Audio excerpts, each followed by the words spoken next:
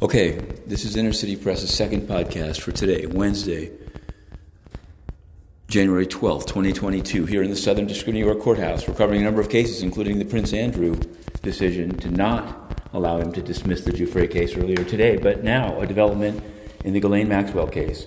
Juror 50 and the chaos that's been thrown into, the fact that it appears he didn't fill out on his form the sexual abuse that he later bragged was allowed him to sway the juror. Not bragged. There's more to the story here is all I can say.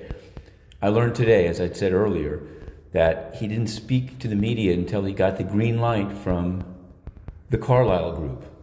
So there are questions in my mind. But here's an even larger question. So Juror 50 has sought to intervene and wants a copy of his jury questionnaire, but also to intervene in the case. And rather than allowing that to be filed so everyone could see it, Judge Nathan has withheld the filing from the docket, has asked or encouraged the U.S. and Team Maxwell to ask for redactions to it, and has said, upon further reflection, unless and until Juror 50 is permitted to intervene, he may have no standing to be heard on the question of whether an inquiry should be considered.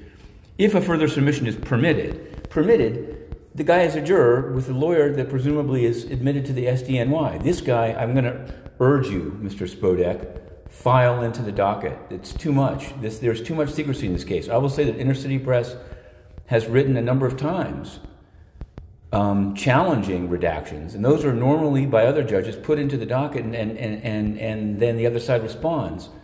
This is a very highly controlled docket, and all I can say is even for whatever your side on this, it's leading to massive problems with the case. The secrecy is imploding. So take a look at the order.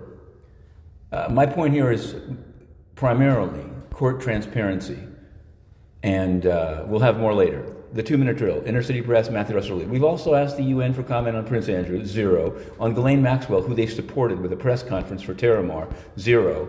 But that's another corruption for another day. To be continued.